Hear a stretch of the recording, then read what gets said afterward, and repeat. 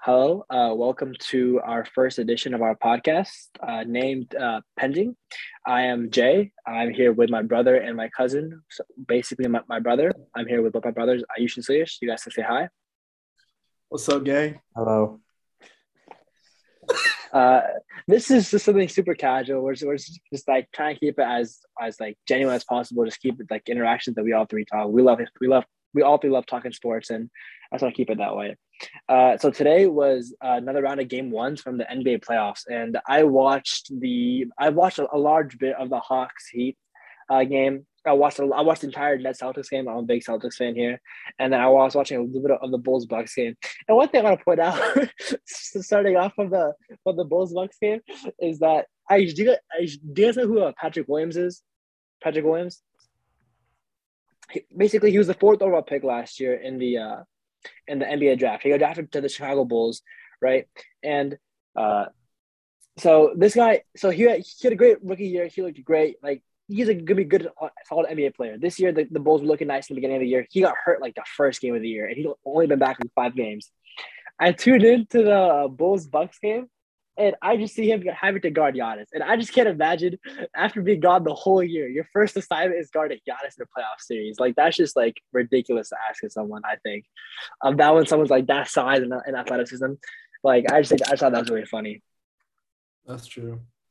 I was gonna say I watched the ending of the Nets Celtics, and that shit was crazy. I mean, I can't even imagine not having to call timeout. That was just let the players play, and I can't believe that they came through. I was definitely surprised. Because I thought that was.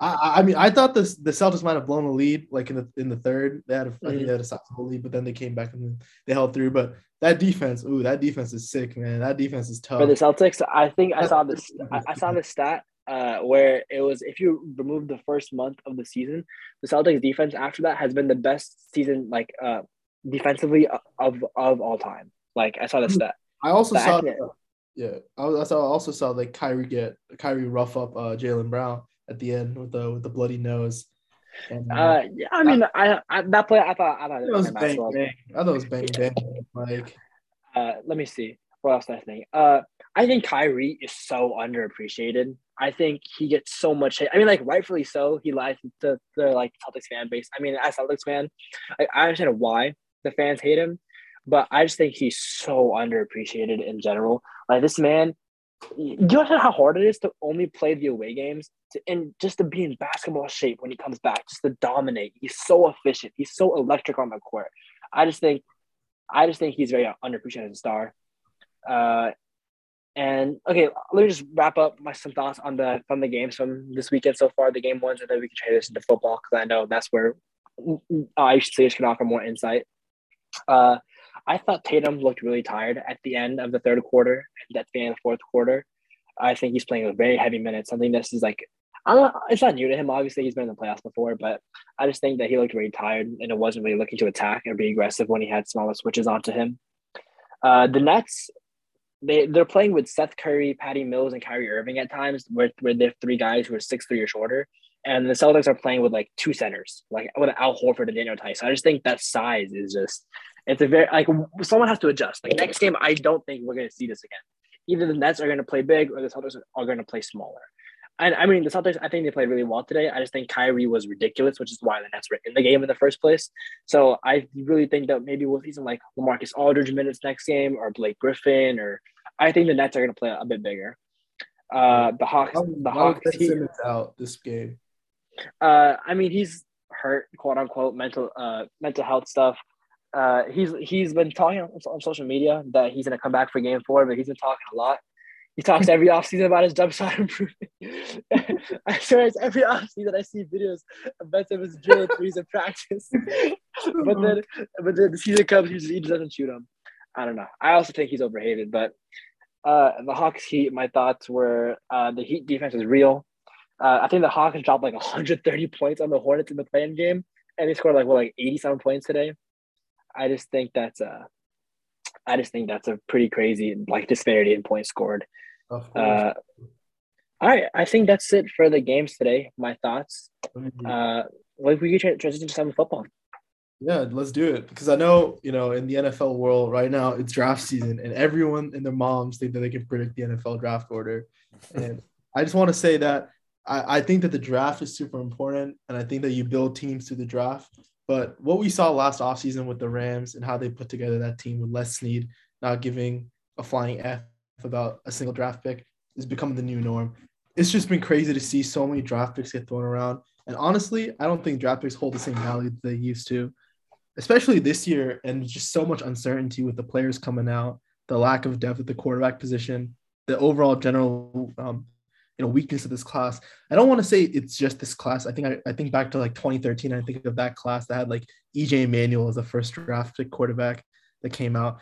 And that was right after the Luck, Wilson, RG3 draft that also had Kirk Cousins. So that was a legendary quarterback draft. Don't forget, like Ryan Tannehill was in that draft. Oh, Ryan Tannehill was in that, and then Brandon Weeden, I thought, was also in that draft. Yeah, I think both of those guys were also in there. And I feel like we always it always happens this way. Like, didn't last year feel like we had like 6 generational quarterbacks come in the league? Yeah. Like, and then this year, I mean, not even anyone wants to step over these QBs and say that, they're going to ball out the NFL. But isn't that just crazy to you, serious? Like, some years you get like 7, 8, people who end up starting games in the NFL. Whereas like, some years they're just all, backups. I also think that other years you get like those 2013 draft classes where I just don't get the best pick happens. Maybe there's like 1 or 2 people from like that round that are actually like still starters and solid starters. That's what I'm saying. And then like Eric Fisher went number 1 that year, so we all know how much of a great pick. I mean, he ended up becoming a free agent though. I mean, he played for the Colts for a little bit, and he ended up becoming a Pro Bowler at the end of towards the end of his career. But if you think about it, like just in general, I think that like even last year we had such high expectations for these quarterbacks, and I know it's just year 1, but did we really see any of them get a fair shot? I just think that you put Trevor Lawrence in that situation. I mean, we don't even got to talk about Jacksonville because we know. I mean, like the whole situation is horrible with like Urban Meyer and everything. Like I don't know how you expect someone to succeed, but I just think Trevor Lawrence has such raw talent that I just think he needs some sort of just like a supporting cast. I don't think paying Christian Kirk that type of money is bringing a supporting cast. I mean, the biggest problem with the Jags is like the GM, right? Like everybody doesn't want to play for that GM or coach with him. Like that's the reason why a lot of the coaching candidates turn them down. But if you think about Trent Baalke, and he was the GM in San Fran when they built those God squads. I mean, he built Navarro, Bowman, Patrick Willis, Alden Smith, Alex Smith, Vernon Davis. Like he built that roster. And I think about how many stars were on those rosters. Frank Gore was a mainstay on that team. He always, didn't have a problem with getting guys with character concerns, which I think ended up hurting you, because Alden Smith, we know what he ended up becoming later in his career, but it's undeniable Trent Baalke's ability to identify talent. It's just something that's out of this world. That the Niners as a franchise, and honestly to some extent the Ravens, have strong rosters, and it's because of depth. I think of how many of their players can be 3-down guys, how many of their players can play multiple positions. And I think of the San Francisco 49ers. What John Lynch and Kyle Shanahan have built up there is just incredible. With as many injuries as they have every year, with as much turnover in roster, and again, this is the Ravens where they come in, with as many new guys coming in every single week, right? I mean, they're still putting up winning records, but you look at like the bottom feeders of the NFL, they still can't do anything. Even let's just say when all their guys have been game planned and been healthy. I mean, like a Zach Wilson. I know it's not as dysfunctional as Jacksonville, but what is the excuse there, right? Will we ever see Trey Lance take a snap in the NFL while Jimmy Garoppolo's still on that team? I think I heard some rumors that were going on saying that Trey Lance is going to start next year, even if Garoppolo's on that team. And I wholeheartedly believe that. I think the Niners are done with Jimmy G. I think with this whole Debo situation too going on, him receiving $25 million a year, him receiving death threats and racial slurs in his DM. That's crazy. That's ludicrous to me. These are the same people who were just cheering for him and he absolutely carried that team. Absolutely carried that team. So I just think that like that Niners culture, I mean, it's nice. I mean, that team is not built around a single superstar. Like, I mean, yeah, we think Debo's Samuel, right? Debo was a second-round draft pick. He fell for a little bit, right? And he's still playing on his rookie deal. Granted, he's going to get broken off pretty soon here, with this massive contract. But Elijah Mitchell, another 6th-round gem that they just happened to find. These guys know what they're doing. And I just wish that, teams who are picking first, second, third every year, you think it's obvious, right? Get the dude with the most potential who jumps out the gym, checks off all the boxes, right? But I think it's the guys who 28, 29, 30 every year might do a better job because they have to. I'd have to disagree with you there, Ayush. I'm going to say that I think the NFL is a lot less potential based. I think it's a lot more fit based when you draft. I mean, I guess I'm more of a casual. I guess I'm more of a casual when it comes to the NFL draft than you are. So correct me if you think I'm wrong. But what I would say is that I think that in the NFL, it is a lot of fit. What fits in your scheme, what fits in your system, especially on the defensive end. Like, for example, if you're running a 3-4, your backers need to be really athletic, especially your outside backers. They have to be really athletic and be able to rush and be able to tackle and cover. So when you're drafting in that sense, that you need to be able to draft an athletic guy, even if he's not as strong with his fundamentals. That's where you can go athletic based. But if you're drafting someone in your D-line system and you need someone like a big D tackle like a Jordan Davis who can fill both A gaps, you need someone for that. I mean, that's a lot more talent based. I think it's more fit dependent in the NFL. I definitely think that once you find holes you need to fill, or you think guys will fit certain roles, and there's definitely that element, right? But it's a pure combination. The draft, no one can predict how it's going to go down, because let's just say there's a guy you really want to go up and get. You do anything to get that guy because either he's a scheme player or you just think he's an athletic freak. You're going to do whatever you can to get that guy. But when you're picking first, second, third, fourth every year, right? I mean, you got to value everything, right? Best player available, position of need, scheme fit. It all comes together. And I think that's the whole part of the story. I look at Kayvon Thibodeau, Trayvon Walker, some of these big DNs, of course, Aiden Hutchinson. The thing that really strikes me is that the NFL has become so much of a can you play in space game as opposed to can you get big and stop the run, or can you fill the gap, or can you do multiple things? If you think about it, all those guys on Washington's D line, right? Those guys can all run 4.5, 4.6. They'll get to the hole really quickly. I look at Kayvon Thibodeau, I see a big run stuffing, defensive. He honestly almost reminds me of Jadeveon Clowney in the way he plays, because getting sacks is the name of the game. You think about Buffalo Bills against Patrick Mahomes with 13 seconds left. They kind of gone to him, gone home. That game would have been over, right? So just think about it. In the NFL, there's a shift from, stopping run, getting big guys, plugging holes to can you get quicker, faster, athletic, more off the edge.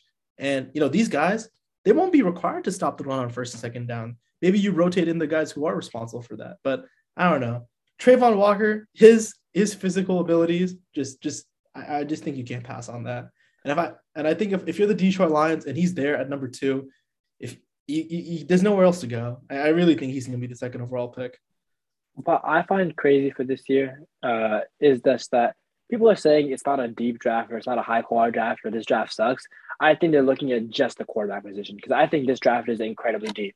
I think on the defensive end and on the wide receiver end, there's so many high quality receivers, and personally, I would love us to take a Chris Olave or and us as Ravens for me. Yeah.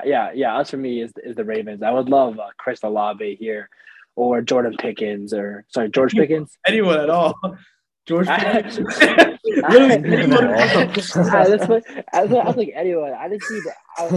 I mean, I think Pickens, isn't he big? Isn't he like 6'3", 6'4"? I don't know. I haven't heard any Pickens coming out. I mean, I hear Jahan Dotson. I hear Chris Olave, Garrett Wilson. You got obviously your big stars. I mean, can't forget about any of those guys who come out. We think of the OSU receivers, but there's obviously going to be more when you keep going down the list. But I think the defense is kind of what's going to highlight some of the top five picks, because you're going to see edge rush come off the board.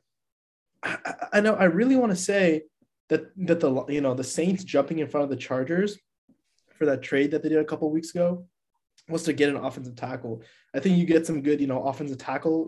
It's a very good O-line, D-line draft.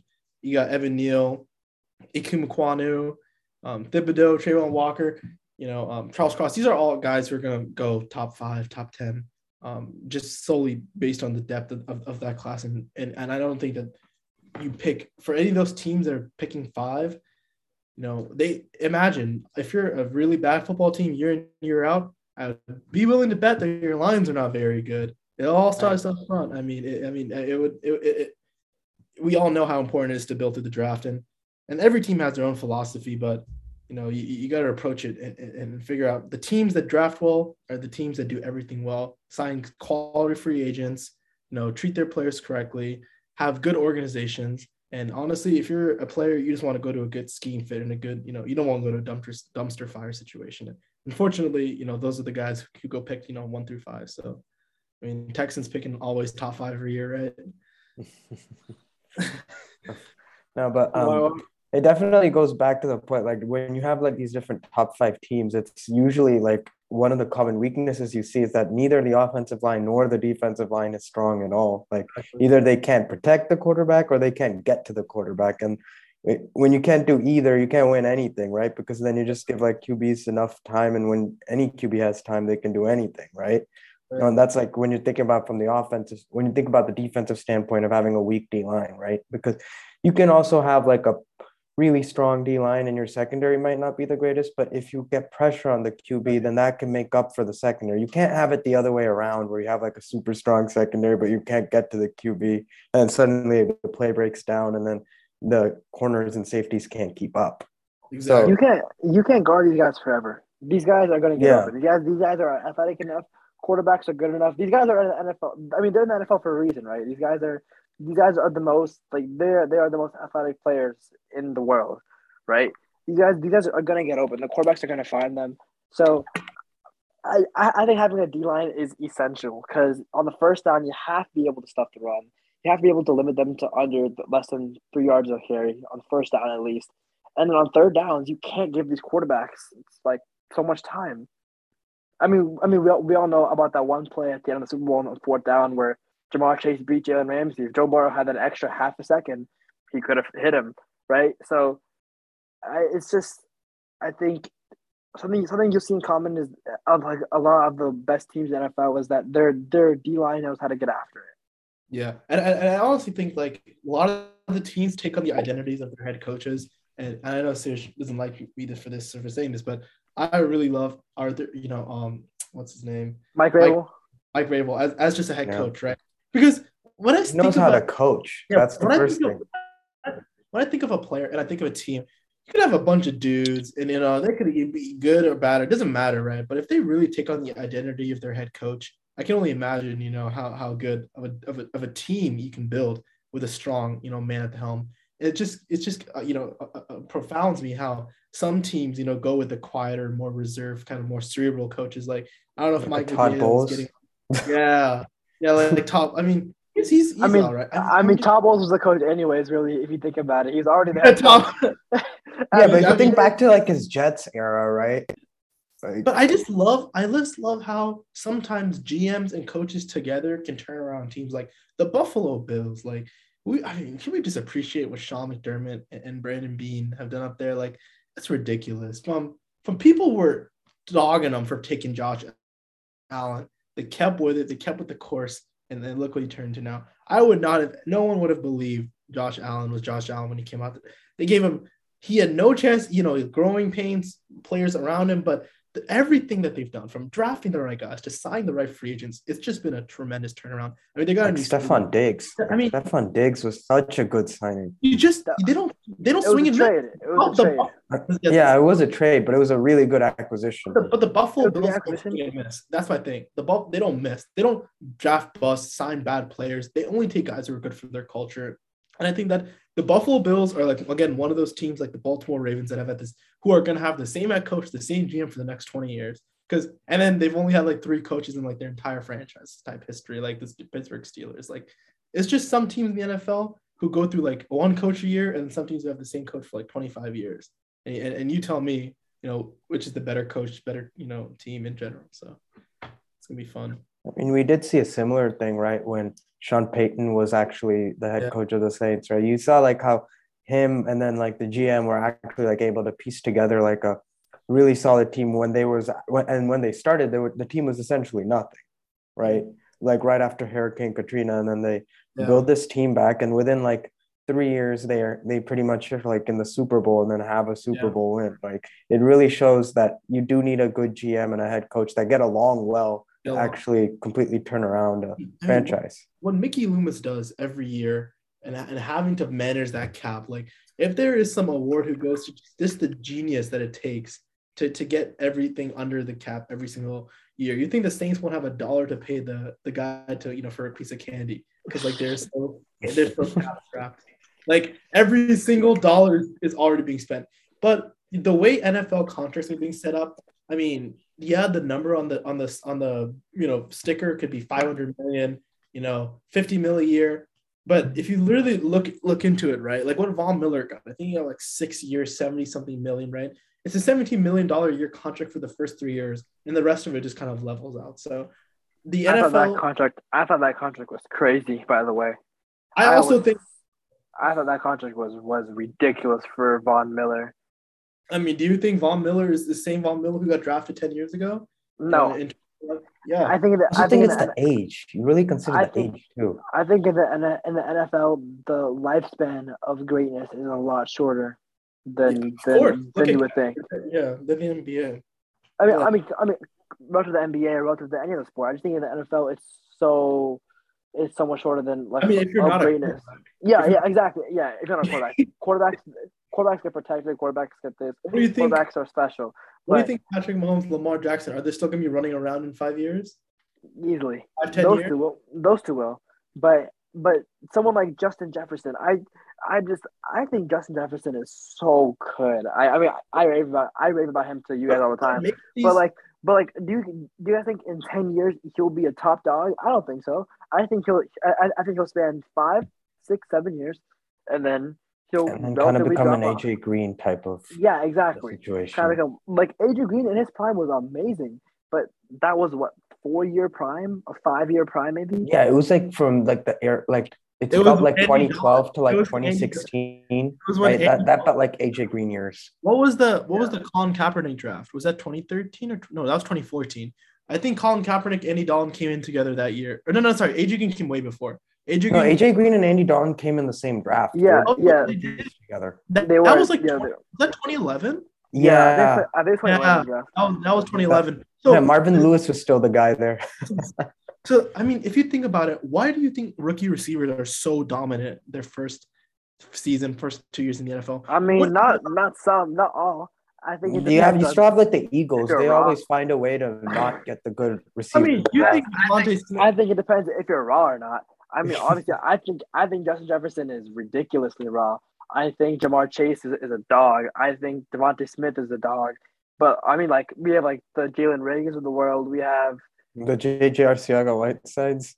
Yeah, there's definitely misses. So I don't think it's relative to that. I think the one position that has the most success in their rookie year is definitely rookie running backs. If they're put into the right situation with the right offense, they have consistently had the most success. Yeah, especially if that O-line can run block, right? Mm-hmm. Yeah. I just don't think that running backs are a dime a dozen anymore. Like anyone can. Oh yeah, there's no running back. I thought Najee Harris going last year in the first round was a pretty crazy take. I thought that was. I mean, obviously he had a great year and everything. He had a great year, but he's not going to outlive his rookie contract. They're not going to pay him after 4 years. They're not going to pay him. Yeah, running backs are like the most. It feels like they're the most disposable position, right? If you think about it, Todd Gurley was the reason you don't pay running backs. Look what happened to him. The Rams rewarded him for Rookie of the Year, MVP seasons for 2 years, and then he just shit the bed after that.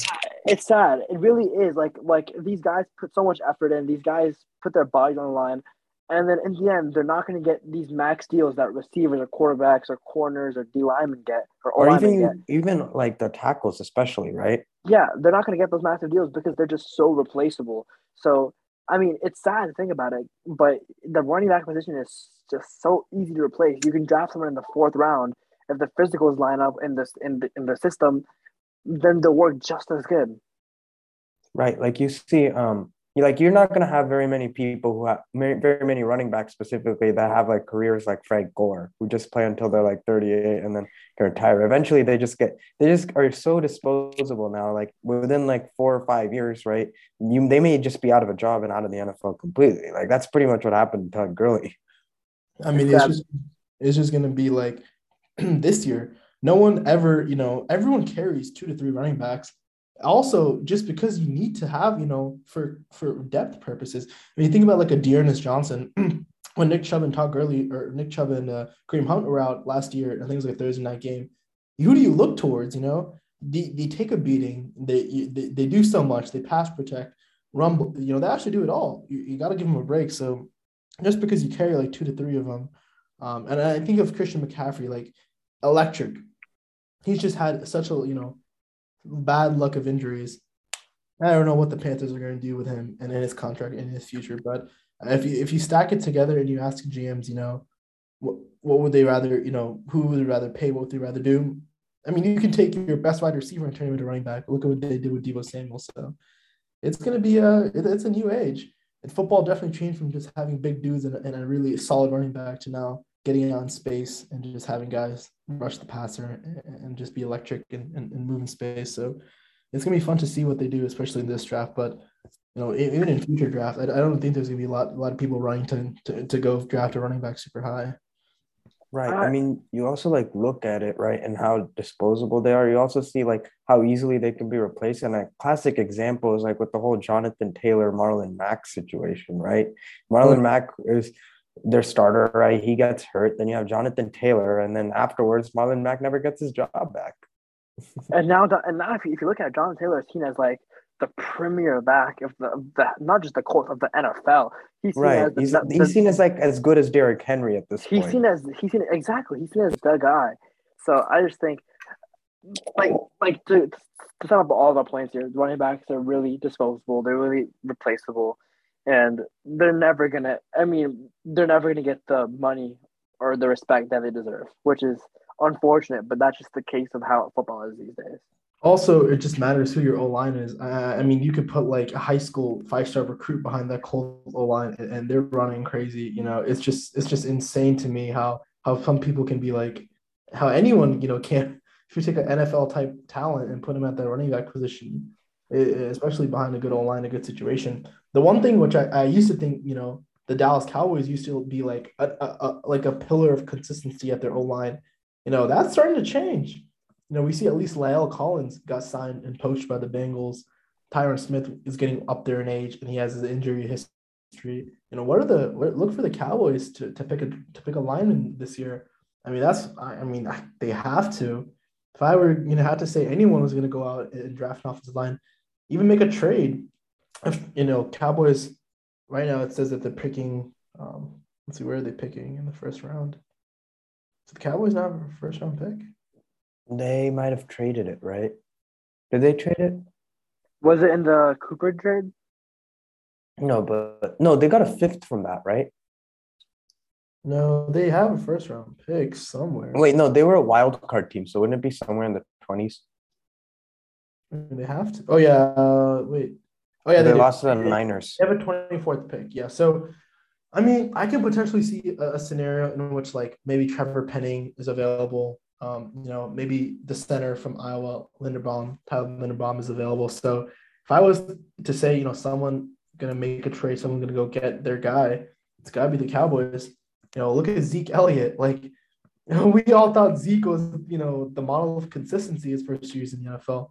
In 2020, hit him like a train. So, I'm still waiting for Zeke to return. I'm still waiting for C-Mac, for Saquon Barkley. But will we ever see these guys come back to their full form? Yeah, I mean, or is those days over? Is it the John Taylor takeover? But and why is Derrick Henry kind of the outlier? So a lot to consider, at least when you're thinking about drafting running backs. But it's just going to be the same thing.